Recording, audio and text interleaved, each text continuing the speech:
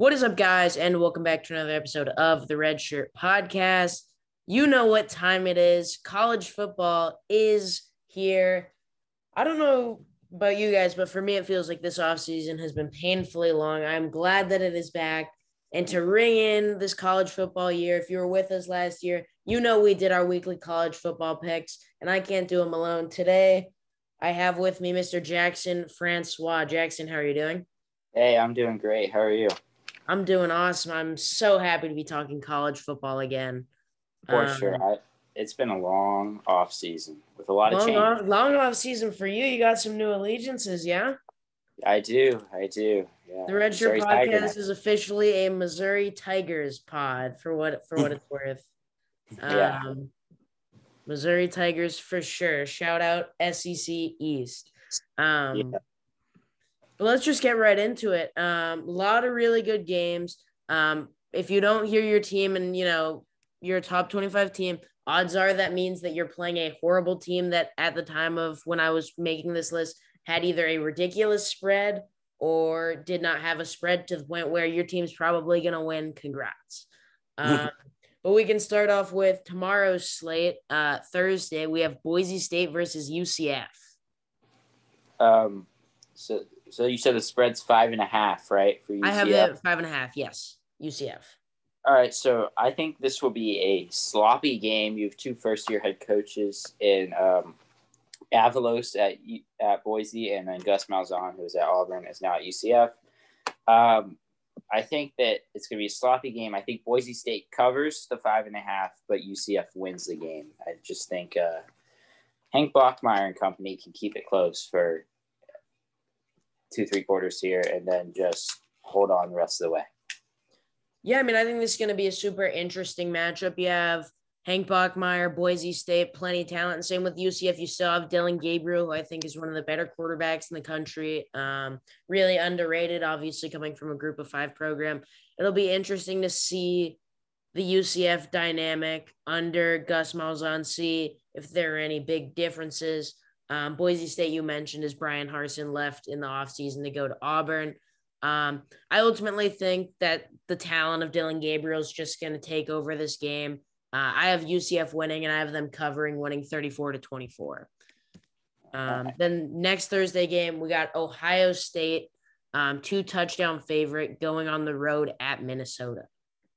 I think Minnesota covers. I don't think they win, but I think just the circumstances for Ohio State and the way this game is being built up for Minnesota, it's going to be a close game for at least 3 quarters here. Blackout game, first game of the year. Brand new quarterback at Ohio State, who, as good as C.J. Stroud may be, he's not Justin Fields right now. And you have a returning quarterback in Tanner Morgan at Minnesota, and then you have a good running back in Ibrahim. And if the receiver plays, they could potentially win the game. But I think as of what I looked, he's out right now. Yeah. So I think that this definitely could be a trap game for Ohio State. We've seen them struggle in some of these early season games, getting it open. I think it'll be a game for about a half, but I think in the second half is really when Ohio State turns it on. I think Tanner Morgan can keep them in the game. I think they have the rushing attack to stay in it for a half, keep it close in the first. But I think ultimately C.J. Stroud's going to find his footing, break it open in the second half. Look for freshman running back Travion Henderson to get some touches towards the second half. Him and Master Teague, really good backfield. I think ultimately Ohio State is able to cover 41-24. The Buckeyes win. I think this one it's got backdoor cover written all over this game. Definitely. I concur. Then we got Friday night, number 10, North Carolina, 5.5-point favorites on the road at Virginia Tech. So this game, I see this game going 2 ways. It's sold out Lane Stadium for the first time back. Going to be an insane atmosphere. Either the Hokies come out and lay an egg and it's a blowout, or they win the game. I don't see either in between. And rain is in the forecast, but I think Sam Howell's just too good, and I think they blow out Virginia Tech. Something 42-10, 42-14, or something like that. It's funny you said it like You did, because you said they're either winning it or they're going to get blown out. No in between. I have it kind of in between. At first, I had North Carolina big because, and the reason that I'm going to end up taking North Carolina is the best player playing in this game. That's Sam Howell, future first round NFL pick, Heisman contender, transcendent talent. When you look at North Carolina at wide receiver, they're super banged up. Bo Corrales not playing. I believe it's Coffrey Brown, not 100%. You can look for some other guys. They have depth that can step up, but not a lot of proven experience after, they lost their running back duo. They lost De'Ami Brown. They're losing a lot. Sorry. They lost some solid running backs, but they picked up some good ones in the transfer portal, including Ty Chandler, who was at Tennessee and was like a 1,000-yard-a-year rusher and is pretty talented. So I don't think the running game will – and I think Phil Longo is a pretty good offense coordinator, so I don't think the running game will lose any steam. No, I definitely agree on the running game, but I think it'll take – I think against a Virginia Tech team that's pretty sound overall. At Virginia Tech, I could see North Carolina being a little slow out of the gate, trying to find some footing, because that's – I think first game of the year, it's one of those things where they're just in general, it's going to be a little sloppy. And I think that can play to Virginia Tech there at home. But in the end, I'm not sold on Braxton Burmeister yet. I think he has the potential, but I'm not. If you're going to make me pick between the home team with the unproven quarterback versus the best player in the game, that's Sam Howell, I'm taking Sam Howell. So I'm going to take North Carolina to cover, but it'll be a good game, 31-20. For sure. Then we got our Saturday slate, kicking it off with number 18, Penn State on the road at number 12, Wisconsin. I have them as a 4.5-point favorite. Wow, this is a great early season game in the Big Ten. They've done a pretty good job with these, but I think Penn State rebounds this year, but it's not going to happen today, and Wisconsin's going to win. Maybe by 7. It'll be a close game, but 4.5 is a small number. I think Wisconsin wins by a touchdown or more. Yeah, I think that this is going to be a super good game. I think it's going to be typical kind of Big Ten game. I don't think we're going to see it go into the, high 30s and 40s necessarily. I don't know if it's necessarily going to be an Iowa Northwestern game where it's like 10-7. But I think that these two teams are going to keep it close really the whole way. But I think ultimately Wisconsin's going to look a lot more like their healthy pre-COVID outbreak team where Graham Mertz reminds the country of that he's a young, great quarterback. I think maybe we can see a big run from Jalen Berger towards the end, seal the game. I think Penn State offensively, they are going to rebound, but I don't think this is the game where they necessarily show it. I think it'll be super awesome to see Noah Cain back out there. But ultimately, Wisconsin, I think, is the better team. They have the better quarterback. I have them winning 27-20 and covering. Next one, we have a game that was originally number 2 Oklahoma at Tulane. Now it is Tulane at number 2 Oklahoma. I had the spread at 26.5. That might have changed since movement. I don't trust Sean Clifford very much, so that's why I'm running with Wisconsin here. Say that again? I don't trust Sean Clifford very much, so that's why I'm going with Wisconsin here. Oh, yeah. No, I'm totally with you. And so, yeah, we got the next game, Tulane at number 2 Oklahoma, 26.5-point favorite is what I had Oklahoma while that was a road game. Well, with the circumstances with Tulane, they're operating out of Birmingham. They have the hurricane. I think it's just going to be hard for them to come out and play a football game and play it well. So I think Oklahoma covers this. I think they're too good. They're too talented. Spencer Rattler's a stud. So I just think Oklahoma 55-10. Yeah, that's what I mean. For this, I have my notes for each of these. On Tulane versus Oklahoma, I have my only note is no problem. I think Oklahoma's going to hammer them. It's unfortunate the circumstances that the game had to be moved. Definitely super unfortunate circumstances for Tulane. I saw that they had a practice at Alabama's facilities. I thought that was kind of funny, but also the circumstances, again, not ideal. I don't think even if this game was being played at Tulane, they were fully ready to go. Oklahoma's way too good. I think they'll blow them out 55-17. This was a game that just had a spread, so it kind of seeped in between as opposed to like ASU versus Southern Utah. For sure. Next, we got Fresno State on the road at number 11, Oregon. The Ducks are 20.5-point favorites. I think Jake Hayner's really good. I think Oregon is definitely overlooking these guys and prepared for Ohio State next week. And I think that Anthony Brown I'm not sold on him yet. He could be good, but Fresno State looked really good. Jake Hayner, I know, is really good. So give me the Fresno State Bulldogs to cover 20.5. Yeah. I think the cover is definitely worth looking at. You talked about Hayner, averaged around 330 yards passing last year, threw for about that against UConn. The main issue is that UConn is not the Oregon Ducks. They don't have the likes of Kayvon Thibodeau, Noah Sewell, Michael Wright.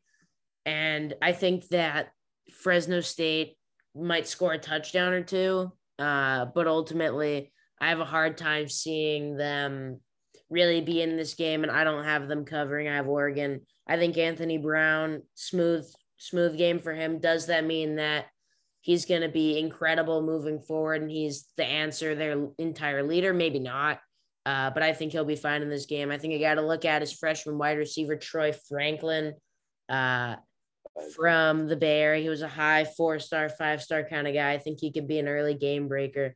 And when you're looking at Oregon, they have so many veterans on that offense. Like, I don't know how CJ Verdell is still there. I know, some of those names, I swear, they've been there for a decade. But I think Oregon handles them pretty easily, 38-16. Next, we have this game that I added late because I messed up and I'm throwing Jackson a total curveball on this one, but it's number 17, Indiana on the road against Iowa. Indiana, 3-point underdog on the road. Wow, this has Big Ten football written all over it. Michael Penix is it really comes down to Michael Penix's health. I think if Michael Penix is healthy, 100% ready to go, I'd be able to take Indiana, especially with the updated transfers that they have and the whole culture that they have. I think that culture is good enough to plug and play these talented transfers. But I'm not sure if he's 100% healthy. This is his second ACL tear in as many years. So I'm going to roll with the Hawkeyes here. I mean, I think the Hawkeyes are the safe pick. There's no question about it. They're just Iowa. You're always getting a fundamentally sound team, pretty good run game. Iowa is Big Ten football, and I can't deny that. At home at Kinnick, one of the best home field advantages there are in the country. But for me, and I mean, it comes down to Michael Penix's health, and maybe I'm just a sucker for the fact that I loved watching him play last year. I loved watching the story of Indiana unfold last year, but I like it. I like taking Indiana on the road here. The duo of him and Freifogel, I think that's the X factor because we know that Tyler Goodson is talented. We know that he can have success for Iowa. But do I know that Spencer Petras can turn it up and that pass game can get it done late into the game? I can't say that. With a healthy Michael Penix, last year showed what he can do in the clutch. And I'm saying a lot of ifs because there's no guarantee that we're getting a healthy Michael Penix. If he is out there, he's looking slow, not getting it done, this is all Iowa. But if we get the Michael Penix that we know and love, the one that first week, Indiana goes and beats Penn State. Penn State ended up not being that good last year anyway, so in the grand scheme of things, it wasn't as big as we thought. But that extended had maybe part of the ball over the goal line. Even if he didn't, such an exciting player. I'm getting carried away, but I love what Michael Penix does, and I am taking Indiana on the road, 20-17. Given that they're the underdogs, that would be a cover. I think a couple impact players to look out for Indiana is that Stephen Carr. He's a transfer from USC, and he was all-around 5-star running back that's really talented. Then they also have an Auburn transfer, Jaden Hardy, who was a big recruiting battle from Chattanooga, who should be pretty good as well. So I just think there's more talent on the Indiana roster than when you look at Indiana and you think of Indiana, you think they're not that talented, but they're getting there in terms of talent, and you could argue that they are more talented than Iowa. Oh, and Indiana totally, because that's the thing. You look at this team, and the first thing you think of is they have the athletic, explosive quarterback. But even you look at their defense, they have Tywan Mullen, Micah McFadden. There's talent on this team. You could argue that Mullen is top 10 corner in the country. You totally. He was a first-team All-American last year. Yeah. That's what, at this point, Indiana, it's a matter of everyone being healthy and putting it together, because they're, for what you could typically think of the talent gap between Indiana and the top teams in the Big Ten, they're still definitely, you're not saying that they have the talent of an Ohio State or maybe even Penn State-Wisconsin, but they have the guys to beat those teams and win. Oh, have success in the Big Ten. 100%. So maybe it's a little bit of rooting interest and me hoping that Penix is fully healthy, but I am taking Indiana. We move on to the matchup between number 1 Alabama and number 14 Miami. Miami 18.5-point underdogs. I think Alabama rolls. You sure you have questions with Alabama, but the bigger question is De'Aaron King's health, and I've heard that he's progressing really well, but even if he's fully healthy, they're just not good enough. Alabama's just better. And I think Alabama wins. You see Alabama playing these neutral site games, and they kick the tail out of everybody. So I just think they roll. Yeah. So for me, I think there's almost no question Alabama wins this game straight up. It just, you mentioned it, the way that they absolutely dominate. They haven't just won these neutral site games. They dominate. You think back to playing USC. They won, 52-6. When they played Florida State, that was devastating for Florida State and altered their trajectory in terms of college football landscape significantly. They played Duke, killed them. Played Louisville, killed them. I mean, Duke and Louisville, not necessarily national powers, but the point remains that Alabama dominates these games. So I think there's no question they win. I think Bryce Young, it's going to be a seamless transition. I think he's going to quickly establish himself as one of the best quarterbacks in the country, as we expect. I think it is going to be interesting to see how the Miami team looks, specifically that offense. De'Aaron King, when he's fully healthy and going, he's one of the most transcendent, exciting quarterbacks in college football. But what's he going to do when you have guys like Will Anderson and that ferocious Tide defense coming at him? It's hard to say. I think that we could see a backdoor cover. I think that's actually what I'm looking at. I think Alabama wins this 38-24.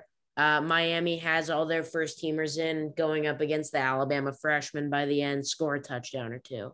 But I think definitely Tide keeps rolling. I really do hope, same with how I was raving about having a healthy Michael Penix. I really hope De'Aaron King is healthy.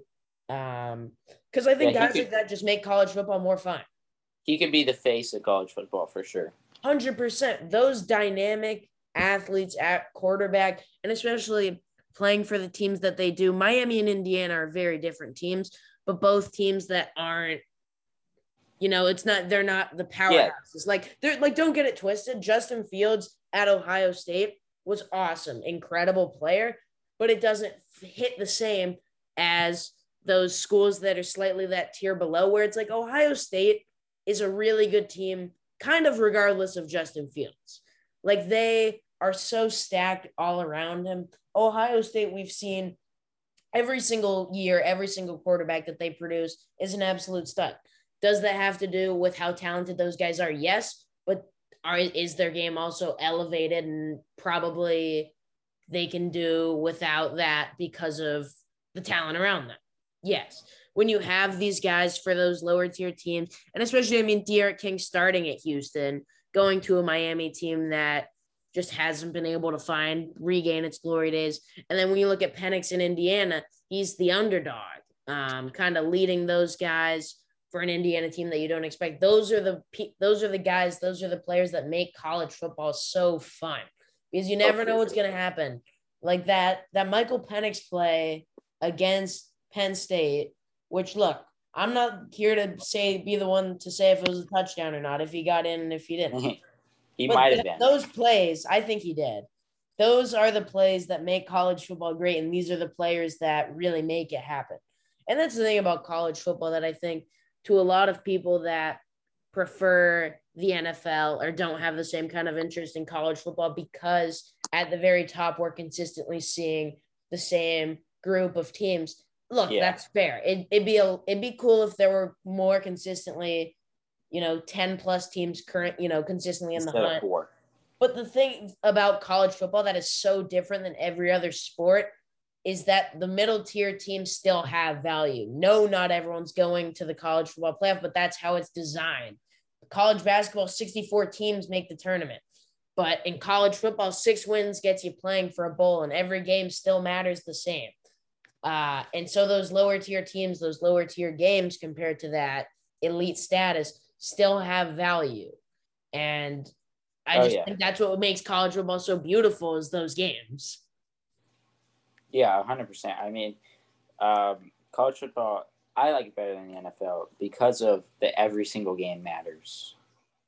And you could be 6-6 and playing a 4-8 team, but it still is super important to everyone. 100%. And I think you look at, there are no the storylines that come from college football are just so awesome. And I think people don't understand, because the highest level of when you have just 4 teams playing, that success can be had without winning a national championship.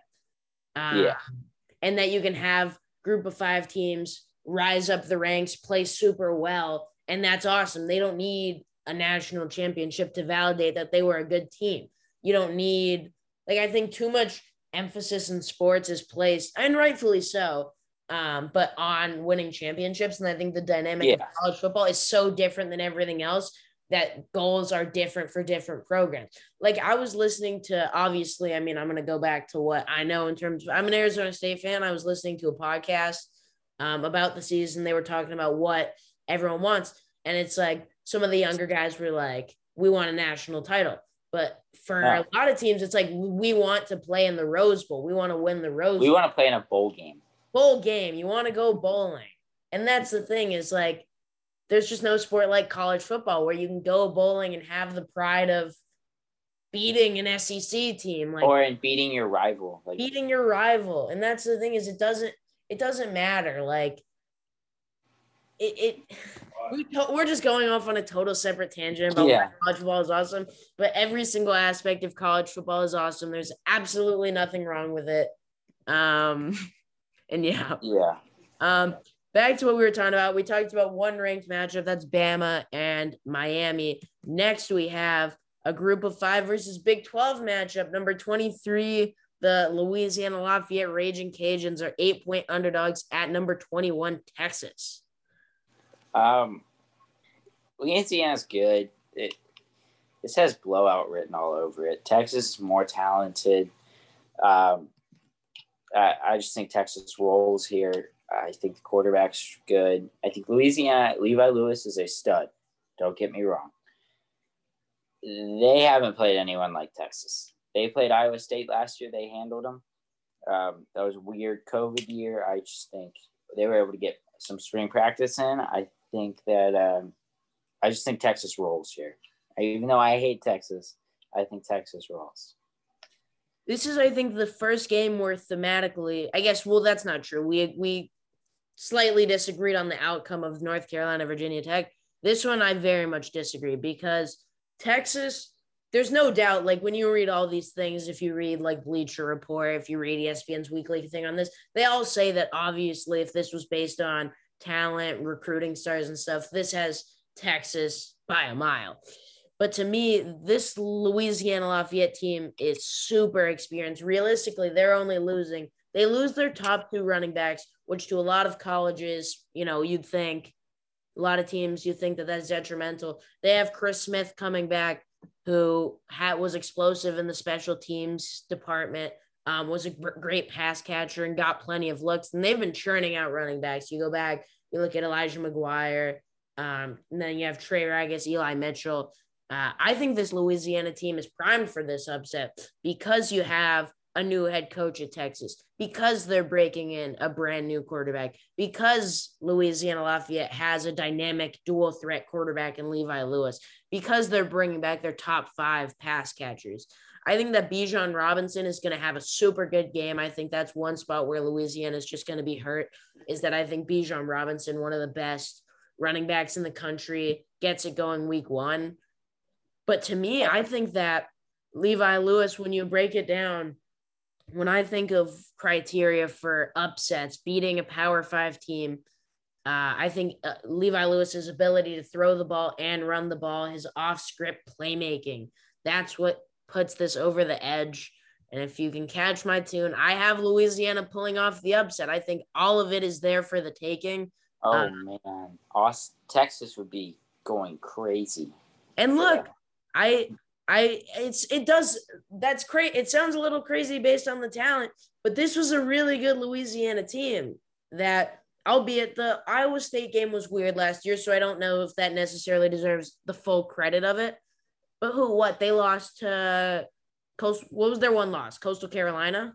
They lost to Coastal on a field goal, but they really should have lost to Georgia Southern. They hit a 54-yard field goal to win that. They should have lost to UAB. Or no, should have lost to App State. That was awful. They had some close game. That App State. The thing is, they should have beat App State, but their issue was that where the long snapper couldn't snap the ball. So you're not wrong. It was poor.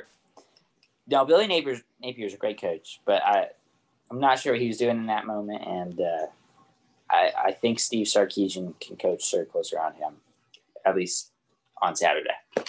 It might be too big of a moment for the Louisiana team, is what I have my concerns about too. It's fair, and I think that can happen for sure. But I think in terms of when you look at new coach, and I think that in the long run, Steve Sarkisian's gonna get Texas back on track. But I just think new coach, brand new quarterback. What does Hudson Card do against an experienced defense? Because to him, we don't know what we're getting from him. I think Bijan Robinson, his success, that's fair. And I think there's a reason that Texas is an 8-point favorite. But I just think all the pieces are there. And I love Levi Lewis. He fits my theme of athletic, mobile quarterbacks. And that's what I like. That's my brand. And maybe that's me just loving ULL a little too much. And looking at consistency of Texas dysfunction, which isn't really fair for picking a single game. Like themes in the past, not necessarily fair for a new coach, new team. But I'm taking the Cajuns for better or for worse. All right. Yeah, I understand it. Like, why not? Why not? I feel like if nothing else, I want it to happen. Why not? Look, you're a group of 5 guy. You are a group. I guess maybe now I still am a group of 5 maybe guy. You're getting too big. Got the Missouri gig, not the same group of 5 advocate you were, but I know that you love group of 5 football. Now, the next one that we're picking, I'll pick a group of 5 team for sure. Yeah, okay. So the next one we're going to Brent Brennan and San Jose State are 2 touchdown underdogs to the Coliseum against USC.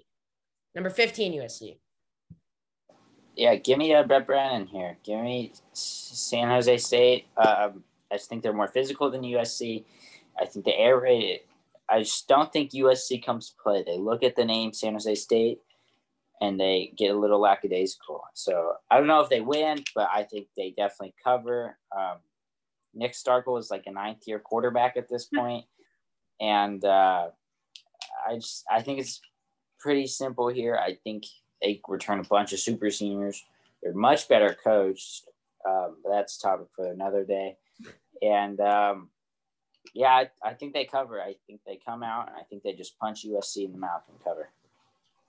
I 100% agree with cover. I think that this would be honestly, if there was one game, as much as I really like ULL and I like Levi Lewis and that, if I could pick one upset to happen, it would definitely be San Jose State beating USC.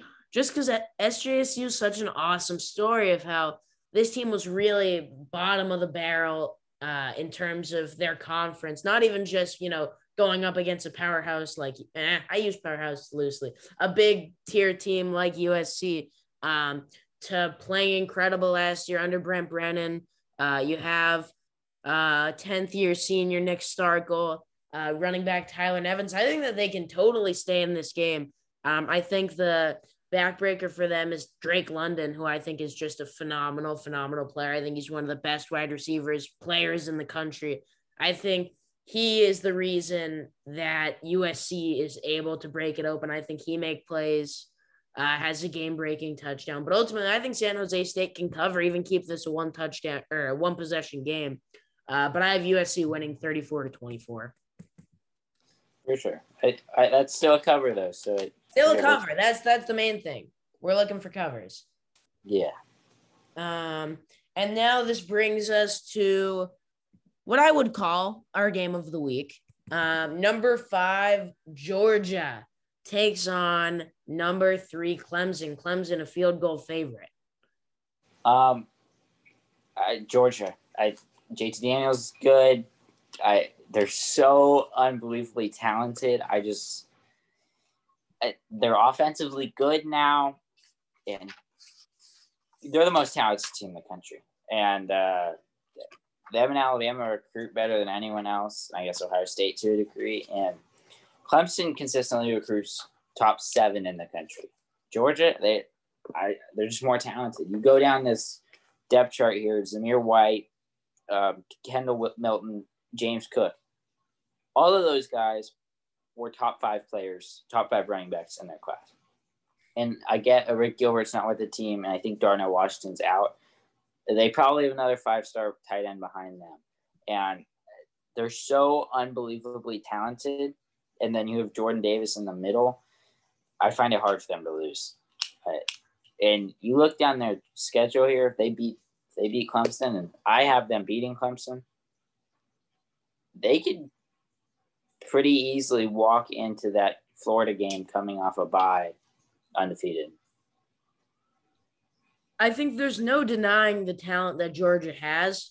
But the thing is, that's not new to this year. That's not a brand new thing. And the same thing is with that talent, you're going up against a Clemson team that is plenty talented. They don't recruit quite at the level that Georgia does necessarily, but it's right in that elite tier. And I think when you look at Clemson, you think of, when you think of Clemson, you just think of one of the best teams in the country in general, but a super well-coached team on both sides of the ball. Brent Venables, Tony Elliott, obviously Dabo Swinney.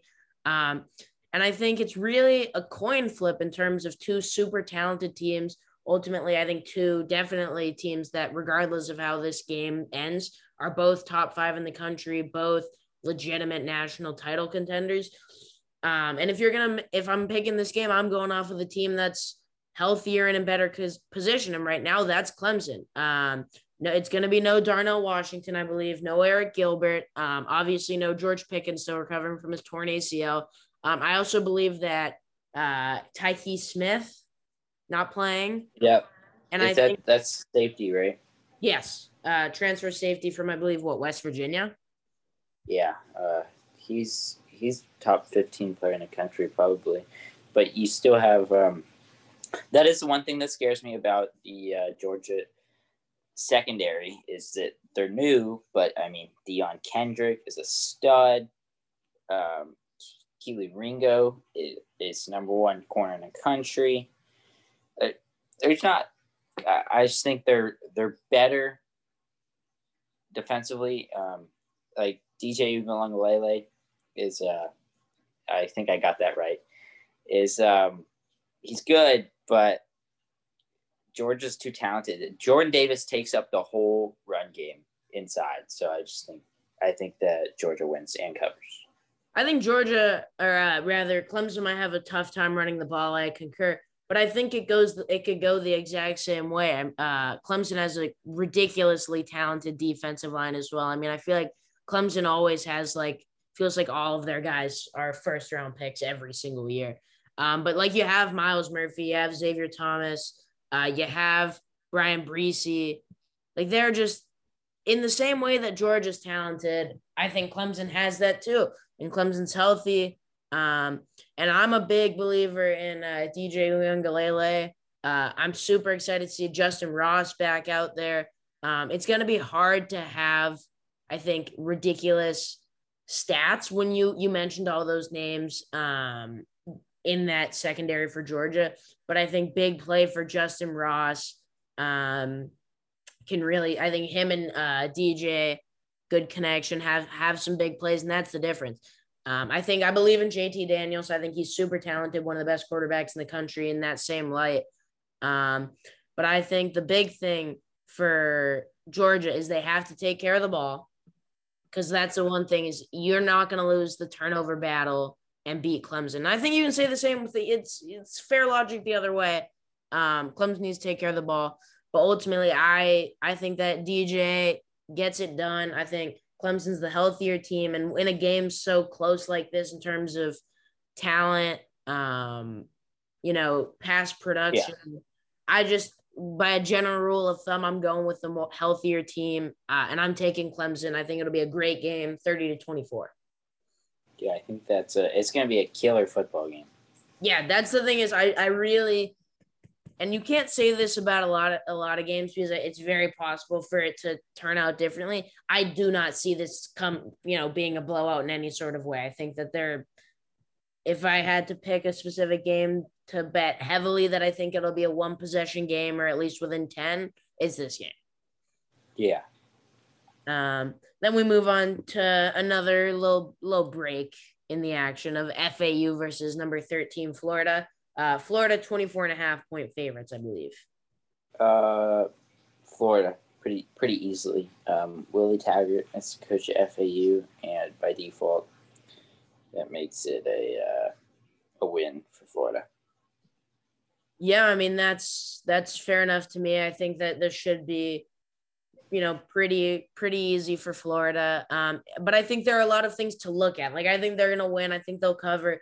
But let's see what Emory Jones is looking like. I think that Emory Jones fits into my theme of dynamic quarterbacks. I think that he's gonna look good throwing the ball, running the ball a little bit. Look for how Florida's gonna replace their pass catchers. They lose Tony, Pitts and co. Look for Jacob Copeland, Justin Shorter, former top recruit, as well as DeMarcus Bowman, the transfer from Clemson. There's no doubt be a stud. Yeah, there's no doubt that Florida is going to win this game, and I think it's fair to say that they're going to cover. It is worth noting Florida Atlantic was both the only team to score fewer than 20 points and allow fewer than 20 points. But also, they did that not playing teams as talented as Florida, and I don't think that bodes well for them offensively or defensively. So Florida by 30, 40-10 Gators. They also start Cozy Perry, so. Is he started? He is. Now that is interesting. See if he exacts revenge on another big tier state of Florida team. That would be something. Now that that would be really funny if former Miami quarterback Cozy Perry beats Florida, but it won't. Yeah. So it doesn't matter. Next we have Kent State versus number 6 Texas A&M. 29.5 Texas A&M. 29.5. Yeah. Give me Kent State all day. Kent State's offense is unbelievable. Dustin Crum is a stud. I just think Kent State covers. 30 is a massive number for the way Texas A&M plays, and Texas A&M they won't be sleeping on Kent State because of how good Kent State is. When you go look at like NCAA offenses, best ones in the country, Kent State is right there, and Sean Lewis is a great offensive mind. He comes from the Bryles tree. And then Dustin Crum can get him in the right plays where I think they then go win football games for sure. and I think that's what they're going to do. Yeah. Oh, they're not going to win, but they're going to cover. Yeah. I like Kent State. You said it a lot. That's what I think they led the country in points per game last year. Which again, you kind of have to take a lot of 2020 numbers with a grain of salt, considering, it's often shortened seasons, only playing a couple of games and not having as much non-conference, interconference play. But no, I think Kent State's going to put up some points. Ultimately, though, 29.5 is a big number, but I think that Texas A&M's offense is just going to gash the Kent State defense. I think you can look Haynes King have a nice, easy day. They're not going to ask him to do too much in his first start. I think the running back duo for Texas A&M, led by Spiller, I think that they're going to absolutely dominate on the ground, and just even as the game goes on, they're going to keep scoring and scoring on the ground. So I have Texas A&M, but you mentioned it, Kent State, legit team, Dustin Crum, legit dual threat guy. I got Texas A&M though, 52-20. Yeah, and it's going to be close. But I just think Kent State can cover it. And this one is another one that's got backdoor cover written all over this game. Yes. So we got LSU, UCLA, number 16 LSU. That is, they go to the Rose Bowl. What's the spread, like 2, 3? 3.5. I have it as. All right. So we saw UCLA play. They kicked the tail out of Hawaii. LSU, you have another mental block game here, right, with the Hurricane.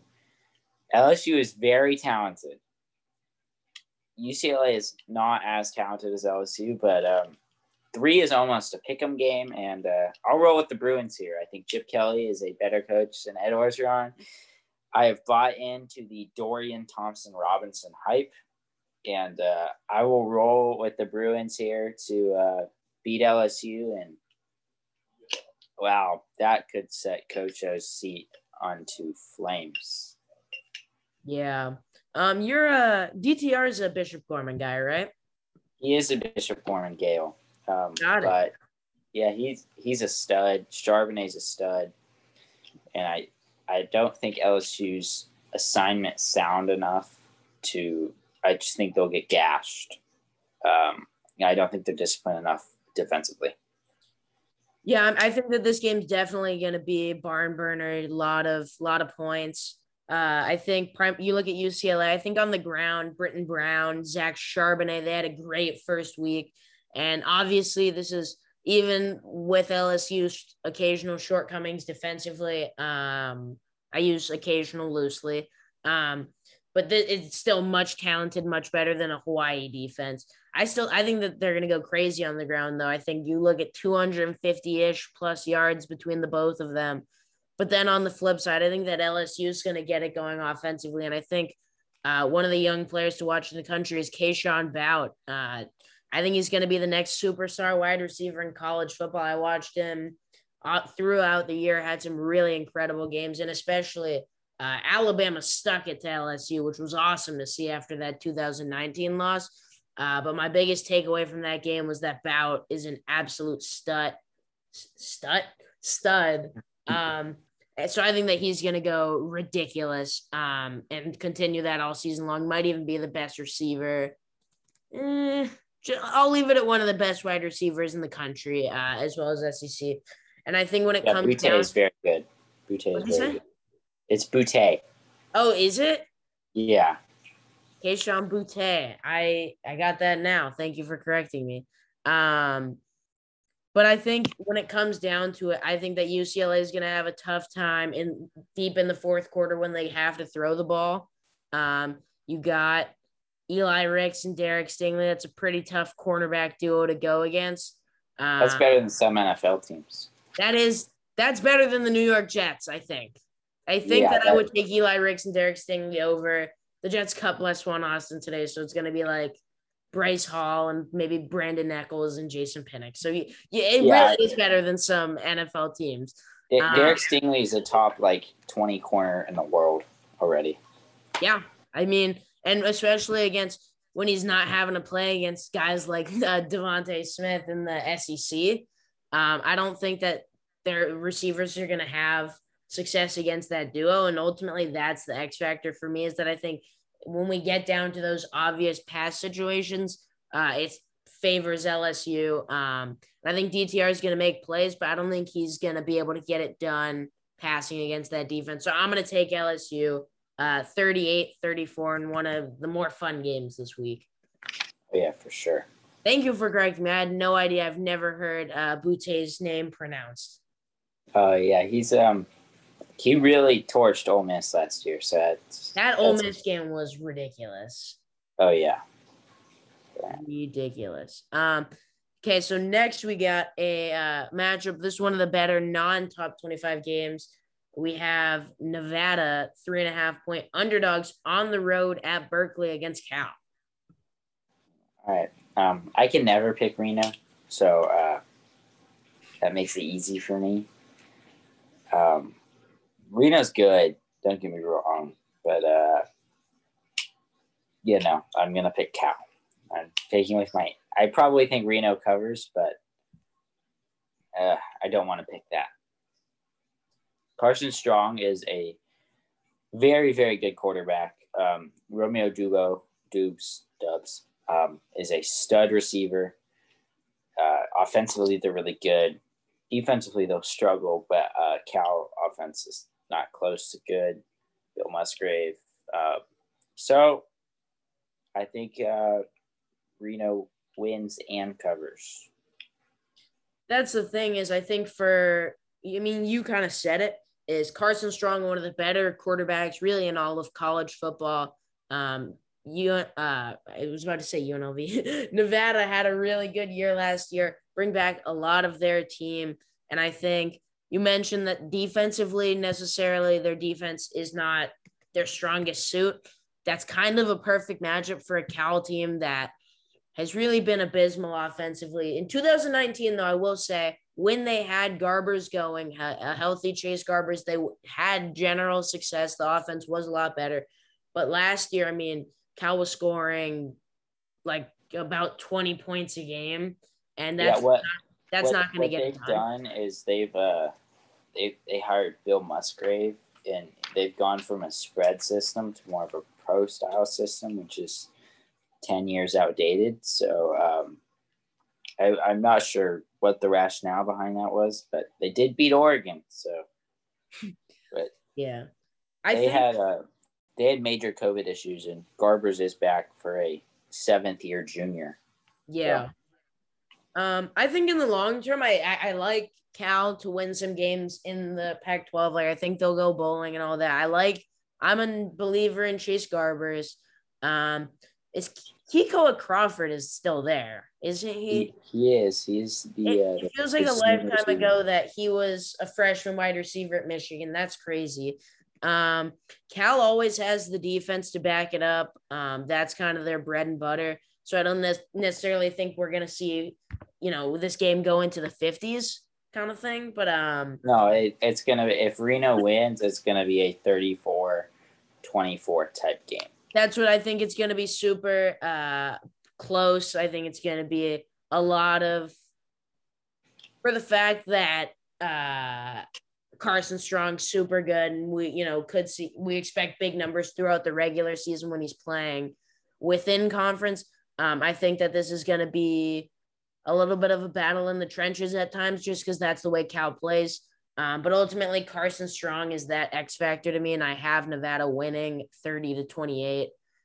Sorry, Jacob Siegel. I know you're listening to this. Sorry to you, Jackson. I know you're clearly not a fan of Nevada Reno, but Carson Strong, I don't know what else to tell you. Yeah, he's really good. Yeah. That is our Saturday slate, but college football week 1, we got even more. Sunday, we have number 9, Notre Dame, 7.5-point favorites at Florida State. Jack Cohn's good quarterback. Jordan Travis is, I'll put it nicely, is not Jack Cohn. Mackenzie Milton, it's been super tight on camp on if he's going to play or not. But it's a good story regardless, but he would still be limited. And they're just not as talented. Offensive line is still struggling. So I think Notre Dame wins pretty handily here. Yeah, I think when it comes down to it, Notre Dame takes care of business. I think you mentioned it, Mackenzie Milton hopefully is able to play. Because I think that would be one of the coolest things about college football is him coming back, being able to play. That UCF team feels like a lifetime ago, and I can only imagine what it has felt like for him. Definitely hope he gets to play and have some success. But Notre Dame, just overall, better team. Jack Cohn, not a superstar quarterback, but he's going to get it done for Notre Dame. And I think we can expect a monster day for Kyron Williams. And I think that defense is going to feast over Florida State, who seemingly can never put together a competent offensive line. And yeah, I definitely got Notre Dame, and I think they'll win by a couple touchdowns, 40-23 Notre Dame. And that comes down to our last game of the week. Louisville and Ole Miss. Ole Miss 9.5-point favorites. Ole Miss is offensively is super, super good. Matt Corral's a stud. Jerrion Ealy's a stud. Drummond's a stud. Defensively, they can't get any worse. So I think Ole Miss is going to be pretty good this year. I think they could win 9 games this year for sure. So I'll roll with the Lane train here. I can't pick against the Lane train. And Louisville is just not very good. Scott Satterfield, he had a good first year, but it really fell apart last year. And then him flirting with South Carolina made it even worse. And so I think Ole Miss rolls. Yeah, that's what this is, a matchup of two similar teams in the sense that Louisville actually played better defense last year, but in terms of what you expect from them, it's a lot of offense, not as much defense. And when it comes down to the teams themselves, Ole Miss is just better at it. Matt Corral gets a lot of love, deservedly so. He had a monster year last year, and really some bizarre moments in terms of turnovers, but I think that a lot of that's going to be figured out this year with another year under his belt. And I think Jerrion Ealy doesn't get as much love as he deserves. I think he's going to have a ridiculous year, super talented running back that'll give problems to Louisville and future SEC defenses. Louisville, I was big on them last year, and I'm still disappointed with how it ended, especially considering their talent on offense. They bring back Malik Cunningham for his 4th season, but you're not going to see Tutu Atwell, Des Fitzpatrick, Javian Hawkins back on this team. And I think the offense can still figure it out. They have Jalen Mitchell, Jordan Watkins, hopefully filling some of those holes, but it's kind of hard to say that they're going to do as good a job as what Hawkins, Atwell, and Fitzpatrick did. So I think Louisville maybe can compete for a bowl throughout the year, but this isn't the game that they're going to be adding to their win column. I think Ole Miss is fine. They win by about 10. I'll say 45-34 Ole Miss. Yeah. And yeah, that is this week's slate. Super good week. I mean, week 1, we usually get a lot of good games. You get some of the marquee non-conference matchups, but it's really interesting this year. I feel like we have a lot of really good Big Ten games in conference. You don't have that waiting period. Penn State-Wisconsin, Indiana-Iowa.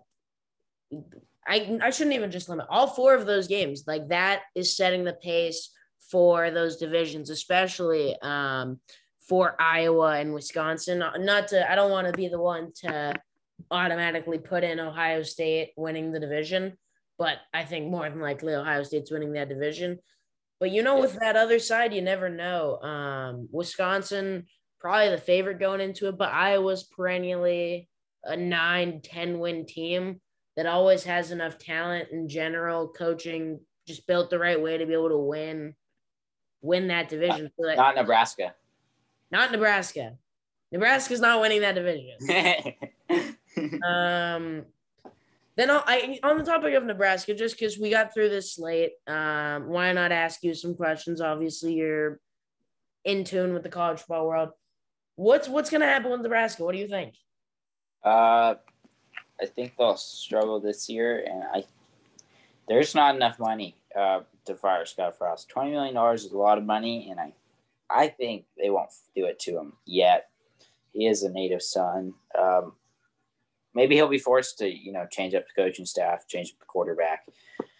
But if they can get him on the NCAA stuff, they will. But if they can't, it'll be another 2 years of this mediocrity. Because that's what, for all of everyone saying that he's going to get fired midseason, I just don't think unless they're able to, use that NCAA investigation, looking into the program as an out, then I don't see how they can do it midseason, let alone in general, because for, Nebraska's a legit program in general, but I don't think that they're in a place where they can be shelling out that much money to get rid of him. And I think you mentioned he'll always be a Nebraska legend for what he did as a player. But do we think that he can actually turn it around there? Or do we think I still have a little bit of, yes, he can. He's got to change up the coaching staff, and he really needs better offensive line. So, yeah. Well, I mean, look, we'll see. It's hard to pinpoint. It's crazy, the state of college football, where we have these teams like Nebraska, Florida State, Miami, just teams that have had these successful pasts, be stuck in this rut of mediocrity. But we'll see. I mean, we got a great season coming ahead. Stay tuned for next week, where we'll have week 2, and that's NFL. So you'll get the best of both worlds, everybody. Week 2, that's what also has. Usually week 2 is where the slate goes down. It's a lot of just cupcake games. Not next week. A lot of good matchups. Not next week. There's some great weeks. Oregon, Ohio State, baby. Super excited about that. But that was this week. Thank you guys for tuning in. As always, check out the blog, theredshirt.blog. I'll be posting these game picks, obviously with less analysis than Jackson and I did, but you can see my game picks on there. Stay tuned for some other articles, college football related, NFL related. Remember to follow the Instagram at the.redshirt. I'll be posting there when you have new blog, new podcast. Follow the Twitter at the redshirt blog. Anything else? If you're listening to this, you're listening to the Red Shirt Podcast on Spotify. Thank you guys for tuning in, following, listening every time. Or if you're just listening this time, thank you for listening. Jackson, you have anything else to add before we go? I don't. It was fun. Thank you for joining me, Jackson. I always appreciate it. I don't want to hurt any feelings, but I think probably the most knowledgeable college football person that I know. Always in the know. And if you're listening to this, you are a Missouri Tiger fan, the true Tigers of the SEC. Go Missouri. And yeah, so that'll just about conclude this episode of the Red Shirt Podcast. Thank you guys for tuning in.